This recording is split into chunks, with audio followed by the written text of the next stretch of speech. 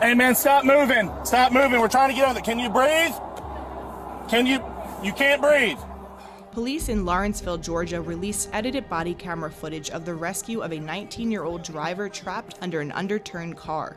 An officer spotted a vehicle speeding and began following it with lights flashing.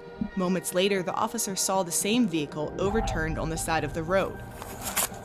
Please help us out. Please help us out. Police say the driver had been partially ejected through the sunroof and was stuck between the car and the roadway. He can't breathe. You and me are going to lift this car up right now. Yes, help. Officers and bystanders were able to lift the car high enough after several minutes to pull the driver out from under it.